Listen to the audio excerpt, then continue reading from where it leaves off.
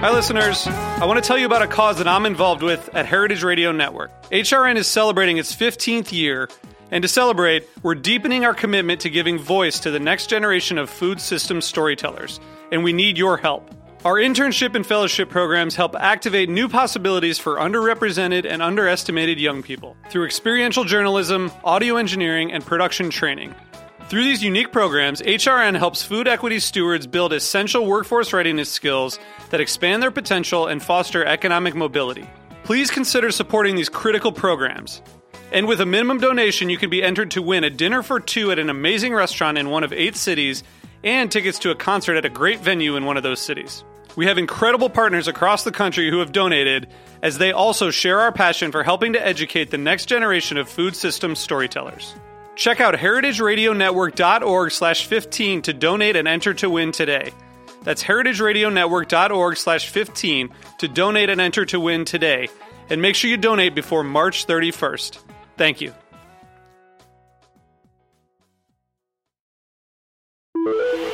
Osiris. Welcome to Wheels Off, a show about the messy reality of the creative life. I'm Rhett Miller. That's when it got wheels off. We started up and we ain't gonna stop. Oh, said I like it or not. That's when it got wheels off. Allison Russell is having a moment. Some people are going to inevitably think that she is an overnight sensation. If she is, she's an overnight sensation that took about 18 years to happen. She has been in bands Birds of Chicago, Our Native Daughters. She's worked in music, played gigs, written songs, done really cool stuff. She's never made an Allison Russell record until now. Her new album, Outside Child, just out the week that we taped this conversation, is fantastic. It's really moving. It's really deep, painful at moments, but really beautiful, really exultant, uplifting, empowering. And people are noticing that, you know, and it's not just Brandi Carlile who sings with her on Kimmel the night that we taped this. It's not just the New York Times that ran a giant full-page spread on her. Allison Russell is getting a lot of attention, and I think I say this at the end of the interview, it couldn't happen to a nicer person. She is a joy to speak to, and I think you're going to really love this interview. She joined me from her new home with her new internet connection, and there's there's moments of robot voice, but I think at this point we're all just used to that, right? Anyway, the interview speaks for itself. I am so grateful to have gotten to spend some time with her, and I know you will be as well. Please welcome to Wheels Off, Allison Russell.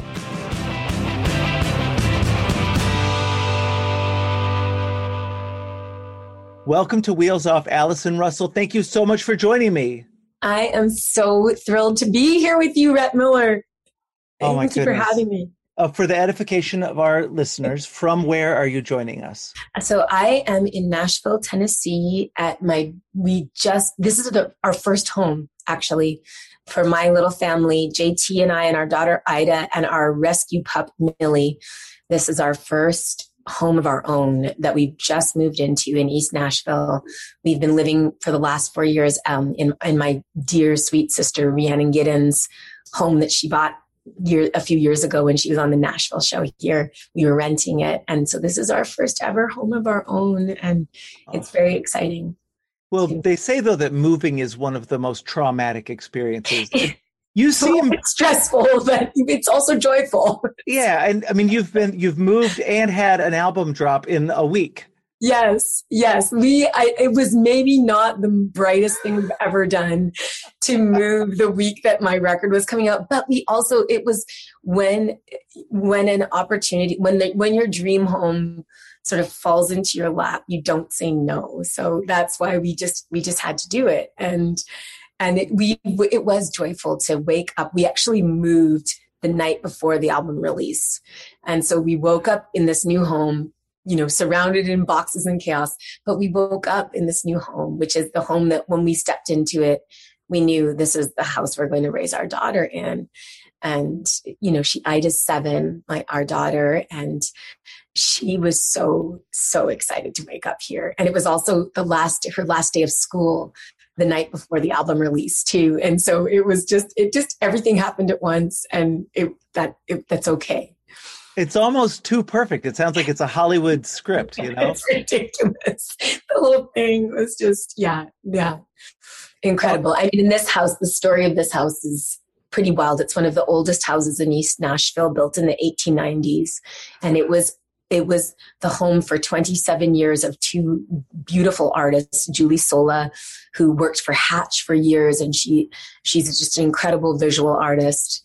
And her husband Sergio is a musician and played for years with David Olney, and has played with some of my favorite musicians here in town. He's a beautiful guitar player, and they wanted it to continue to be an artist's house, so they never even put it on the market. And the only reason we got to be here is because they decided to pay forward.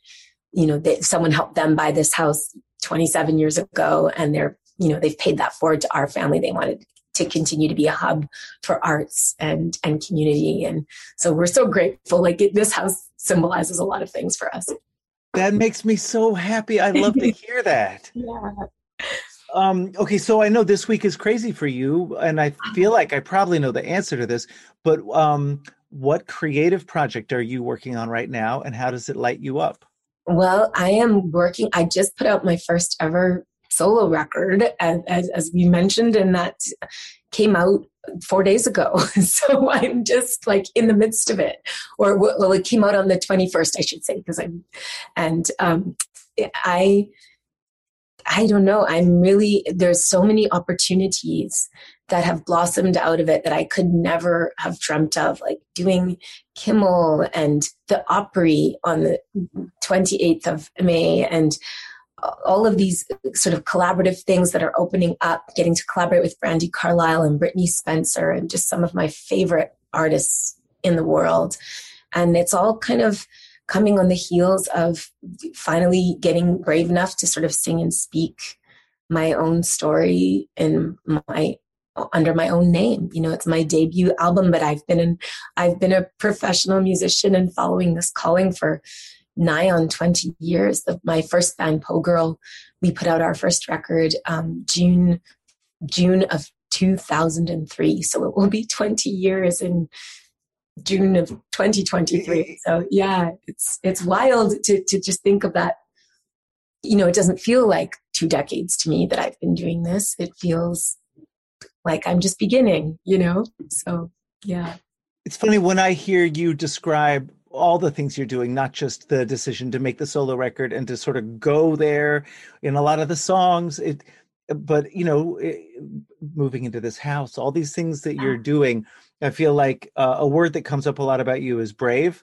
Is that something you hear a lot? I think people have been saying that around this record, and I understand why, but it also, I don't know if it fits in a certain way, in that it's what you feel compelled to do isn't necessarily brave. It's just something you have to do.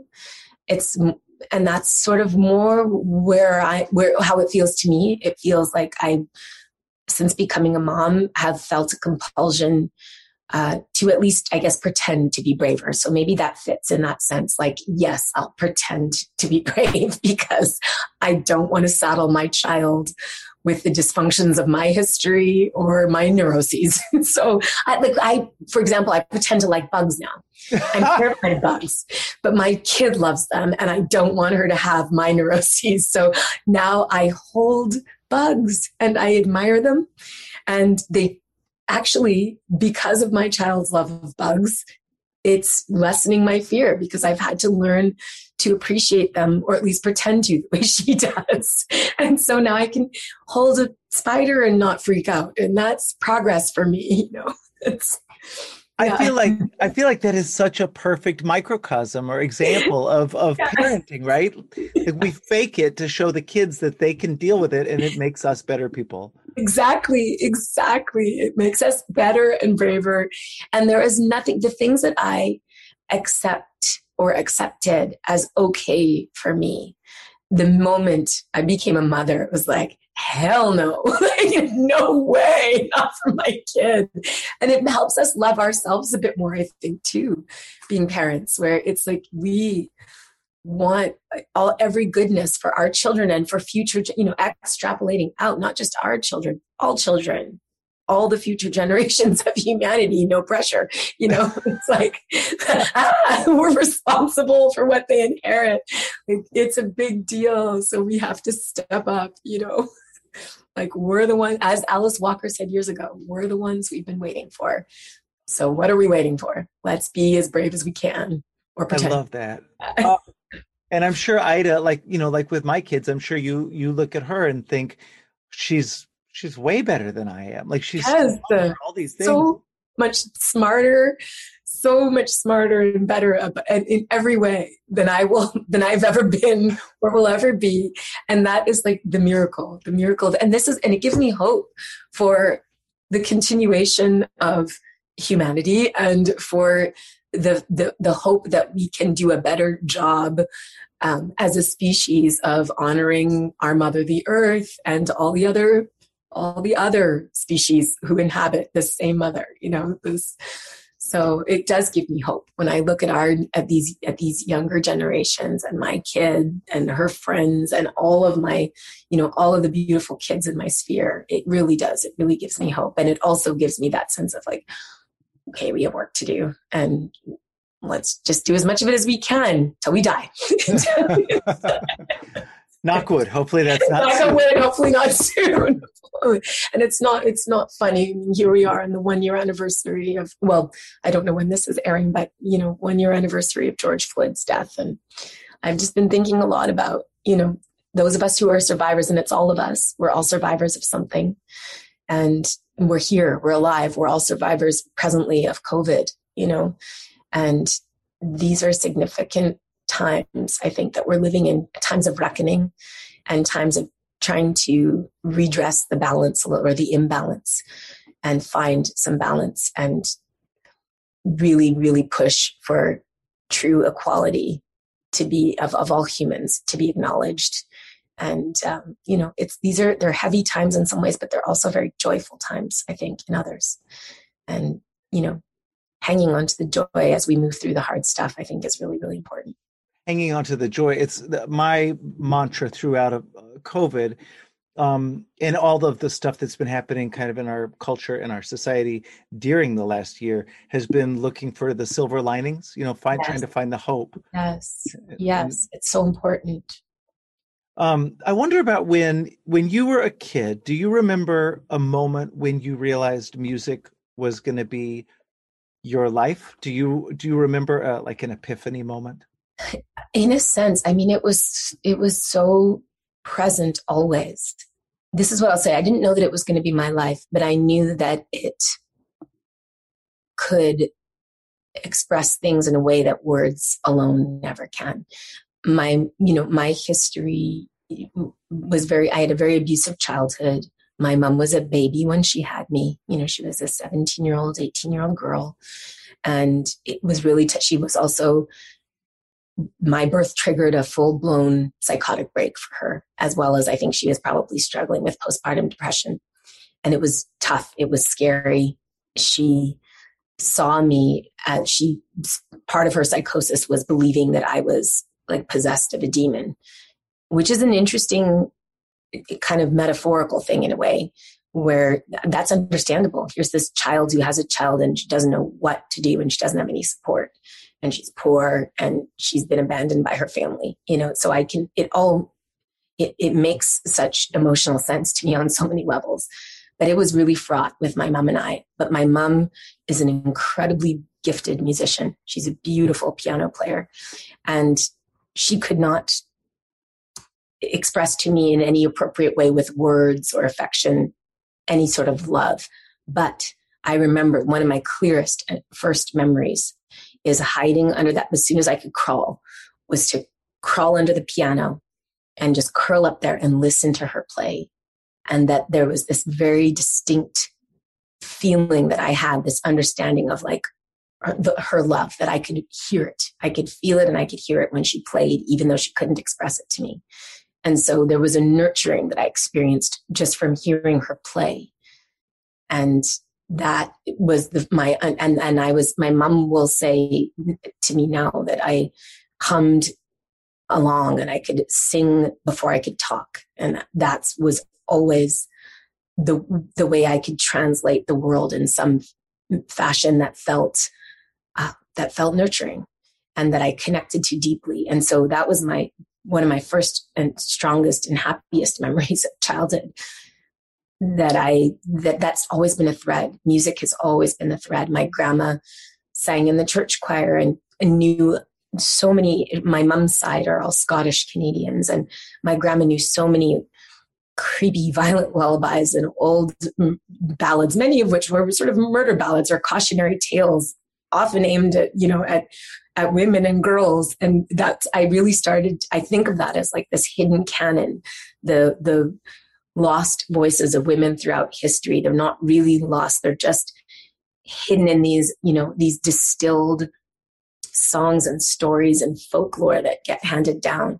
And I connected with that really deeply as a child. And it was just always a thread. I would make up melodies. I would make up melodies for, the sort of child ballads that were transcribed, just the words of them transcribed into like the Norton Anthology of English Volume 1, because, every kid's favorite book. I was just super into it. And I would make up melodies to those poems, those ancient poems. And so it was just always there. But I don't think I understood that was possible as a calling until much later. That one could be a songwriter as a job did not occur to me until much, much later. I think when I was around 17, actually, and I moved to Vancouver, and I got to know my Aunt Janet, Lillian Russell, who's a beautiful writer and singer, better. And she's my mom's older sister. And she introduced me to a whole, the kind of greater the North Americana community at the time. Her scene was probably considered sort of alt country folk. And, this is like late 90s, 90, 98, 99 when I moved to BC. And actually, no, it was 97 because I was 17. And it was, she introduced me to a whole world. And I suddenly realized this was possible. You could do this. Regular people. You didn't have to be a superstar goddess like Tina Turner, which I sort of presumed like it was just, if you weren't sort of, like I didn't know there were working class musicians back then, until I met them. And then it was like, oh, I can do this. I want to do this. I love this, and came out of the closet as a writer bit by bit. And yeah. Oh my God, I love that story. One thing I feel like that's happened in our lifetime is sort of the demystification of the artist. Like you don't have to be Tina Turner or Mick Jagger or some, god on Mount Olympus. Yeah. And that Tina Turner struggled for years and broke cycles of abuse and was, did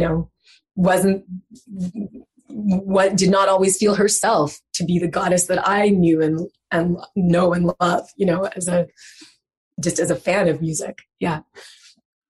So I wonder about the 18 years since you've been making albums and working as in this world. Obviously the obstacles that this kind of life presents for us are, profligate, right? But but I wonder about the trickier thing that doesn't get addressed as often, which is just sort of the internal obstacles that we create for ourselves, the voices in our head that try to keep us down, the self-doubt, the imposter syndrome comes up a lot when I talk to people about this. Roseanne Cash brought up the idea of success guilt, like when you look around at people who haven't had success and you wonder, why me? Those kind of things. I wonder how you have dealt with those? What have you figured out? What tricks have you discovered? That's really interesting. I don't know if I have good tricks. Let's address success syndrome.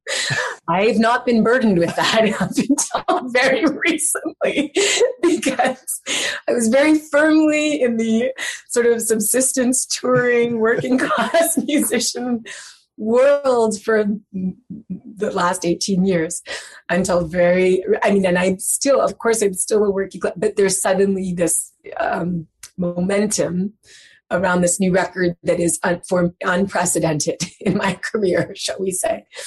But imposter syndrome, absolutely. I think every single artist that I've ever met suffers some version of imposter syndrome.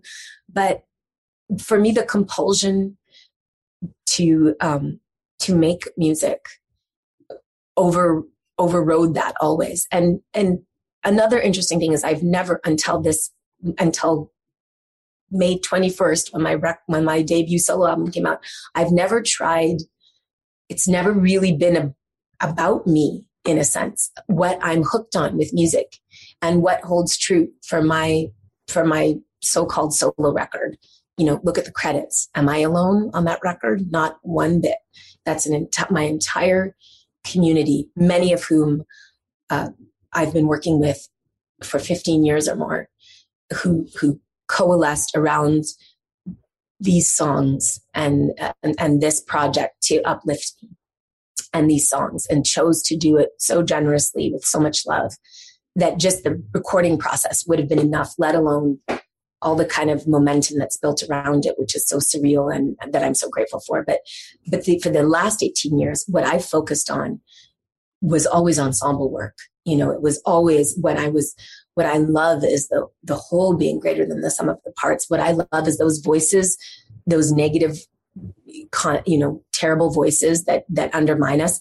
For me, those voices stop when I'm playing music with my friends and I'm playing music for people and there's an exchange happening. It's not about look at me, I'm great. That's not it. That's not it for any of us, I don't think, right? It's like, that's not what it's a communion. It's as close. I'm not a religious person. I would say I'm a hopeful agnostic, but I think that for me, playing music in community with artists that I love and admire, playing music for people who come to listen with open hearts and minds, that's as close to sort of like a sacrament or communion or a service as I experience. Like, that has kind of, for me, taken the place of like organized religion in my life. There's so many layers to it for me. And that's what it's only, the hardest part is like the attendant, like your social media things that everyone expects you to do, or those are hard because those are like, it feels like it in the past, I should say. I have a very different relationship now, I would say, particularly with Instagram over the last year of isolation in the pandemic. I have felt a sense of community. I have felt a sense of rallying around causes that are very important to me through social media in a way that I now understand it to be a connector and a campfire, in a sense, in a way that I didn't understand before. I saw it as a necessary evil before. I didn't understand it to be a real community in the way that I do now. So yeah, that's to me, the antidote to imposter syndrome and all of that stuff is community and connection, like making music with friends. If I'm ever feeling, I went through a 3-year, longer, a 3.5 year, almost 4-year writer's block before I was invited by my sweet chosen sister, Rhiannon Giddens, to join the Our Native Daughters Project, which is a project she put together with myself, Amethyst Kia, another just incredible, just one of my favorite young writers, and Layla McCalla, who's a stunning writer and multi-instrumentalist composer. And dear, again, all my chosen sisters now.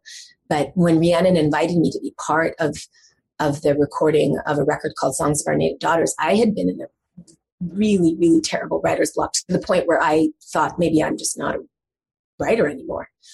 right after my daughter was born. The kind of motherhood silenced me for a little bit. I think the magnitude of it. And when Ree invited me to join that project, it kicked the floodgates open. And I can't stop writing now. And in a sense, Outside Child, the solo record I just made, kind of flowed out of that kind of unlocking that occurred when I was in, once again, communion with my sisters, writing and co-writing songs together. It just shook a bunch of stuff loose for me. And it also made me really recognize for the first time how much my own personal history didn't spring up out of a vacuum. It's part of a whole continuum of a story of intergenerational trauma and abuse, yes, but also intergenerational, incredibly resilient survivor women that I am like the inheritor of that lineage of strength and resilience too. And that really, I don't know, it just strengthened me in a sense and helped me unlock a part of my creativity that I hadn't unlocked before. And so that is what has been my antidote, is community. It's funny how much that comes up for musicians, right? Where right now I'm doing a lot of work studying the Brill Building songwriters. Amazing. So amazing. Who was it? One of them might have been, I can't believe it would be Phil Spector because he was so weird, but one of them had a quote, pop music is lonely songs for lonely people. And certainly like when I found music, I felt that, and I was seeking community, collaboration, what you're describing, right? Yeah. And it's funny how often you'll find people who come from broken homes who want a family, and that's what we are, right? Yeah. I love that. Yeah. And chosen family, that notion that, none of us gets to choose the family we're born into. Some of us get really lucky. Some of us don't. But that chosen family is such a special thing because we get to choose, and we choose each other, and you find the people that really see you and value you, and you do the same for them, and you uplift each other, and you also help tell each other the story, of who we are. And we sort of create that together, when we choose our family. And there's something just really sacred and beautiful and exponentially expansive about that to me, and I love that some of Motown, same idea, right? These writers that are I'm sure there was a competitive element, but a lot of it was collaborative. A lot of it was, what can we do? How far can we push this? And we have this incredible singer we get to write for. What can we do for this voice? I think of someone like Hoagy Carmichael. I mean, what a legend, what a Tin Pan Alley American original, and the expansiveness of his work and how many people he collaborated with, and how many people he wrote for, and how many people he co-wrote with, and just the songs he wrote himself that are like Stardust. I mean, what a song! He's one of the people I would love to just have been able to be a fly on the wall to watch some of his process.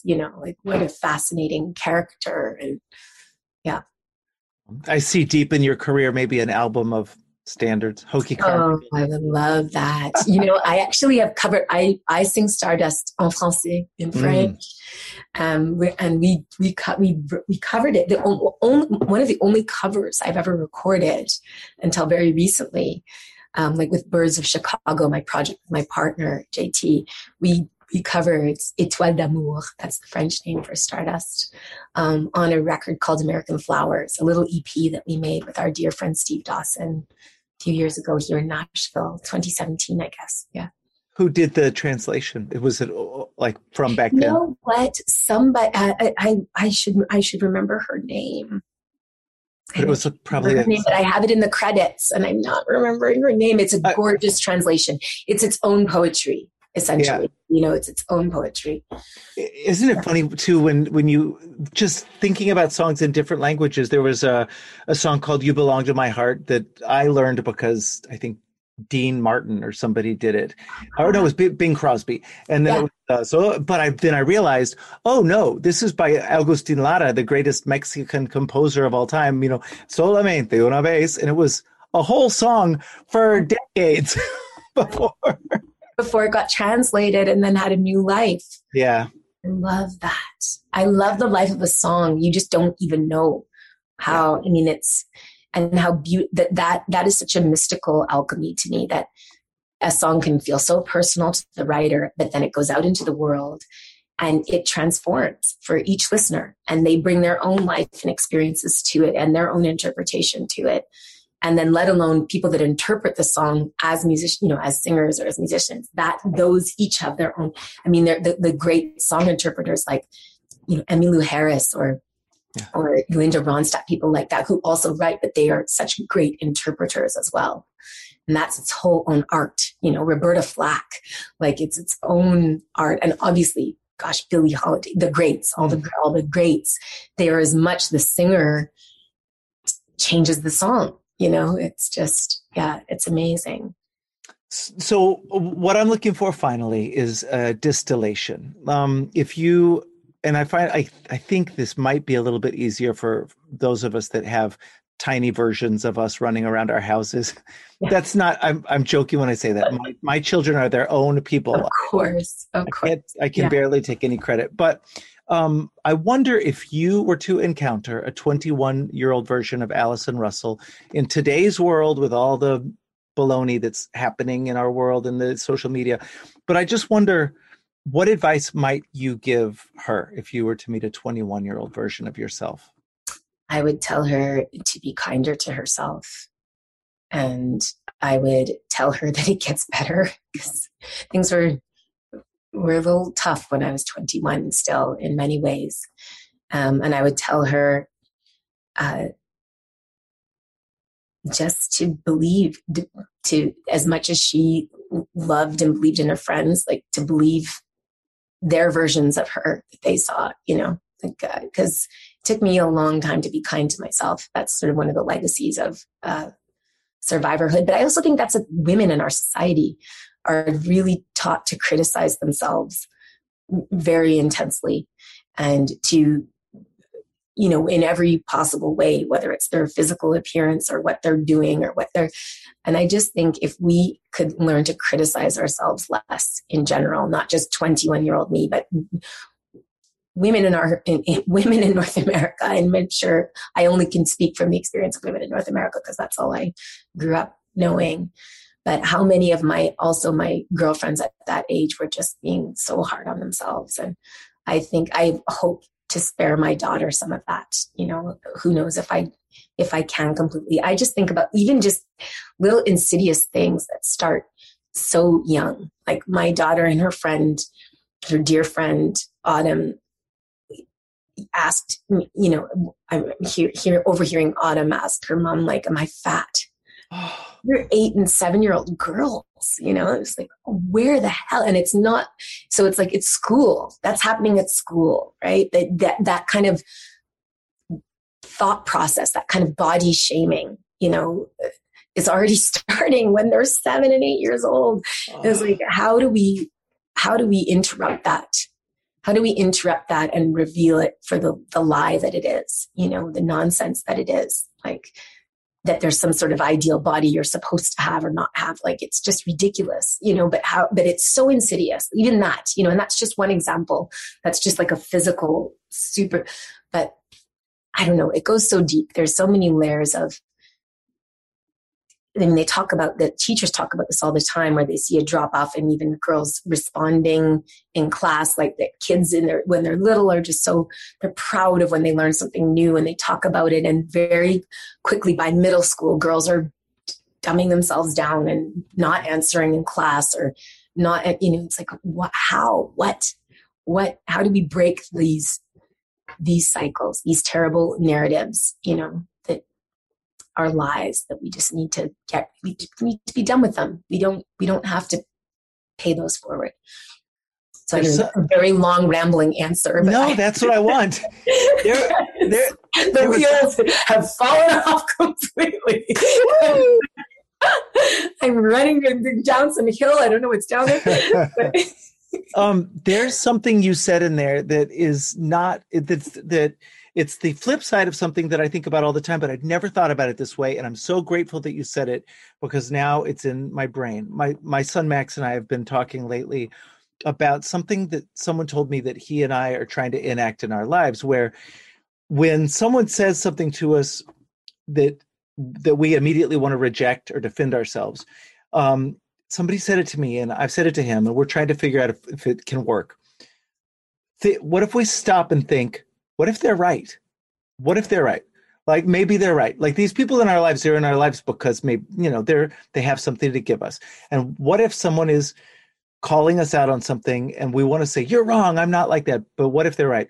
But what you said about listening to your girlfriends when they say kind things to you, when they give you positive reinforcement, what if they're right? That's incredible. Right. Exactly. Like, I think they're super smart and great at all these things and right about so many things. Why would they be mysteriously completely wrong about me when there's, no, I'm disgusting and horrible. Don't you know that? Don't you? It's like, believe your friends when they're telling you beautiful things too. Just the way you want them to believe you when you're telling them, no, this is how I see you. Because we all have those days where we need to lift each other up and pick each other up, right? Oh my God, I love that. And maybe it spins out into something even deeper. Let people love you. Let people love you. Oh my God. Love them back wholeheartedly. Yeah. Allison, I am so glad I got to speak with you today. I feel like I've learned a lot just in the last half an hour. Thank you so much. It's my pleasure. It's such a joy for me to get to meet you at last, right? Your very good and beloved reputation preceded you. So yes, a big shout out to Tom DeSavia, our mutual friend. And I'm so excited to see everything that's happening with the new record. It couldn't happen to a nicer person. Thank you so much for joining me today. Thank you so much for having me on your show.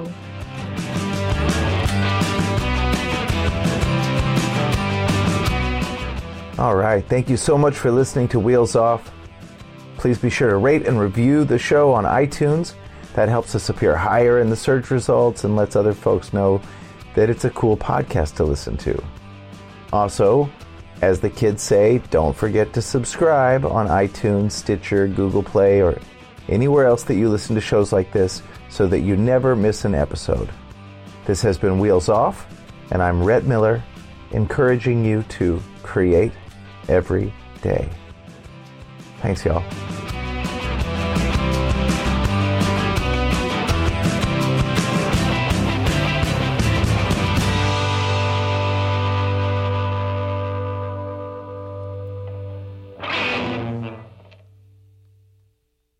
Osiris. Ever wonder what a punch from Elton John feels like? Or how you'd cope with having turned down the chance to be in Nirvana? Or what signal Keith Richards gives when he wants you to get the hell out of his hotel room? Fans of Too Much Effing Perspective don't have to wonder, because they've heard these exact stories and a jillion others on our podcast. I'm Alex Hoffman, former tour manager for Radiohead. And I'm musician and comedy writer Alan Keller. On the TMEP show, we get guests like Nancy Wilson from Heart, Jeremiah Freites from the Lumineers, and Modern Family's Julie Bowen to tell us things they may have only shared with their therapist, clergy, or a TMZ stringer. So join us on Too Much Effing Perspective. That's EFFING Perspective. The only podcast you crank up to 11.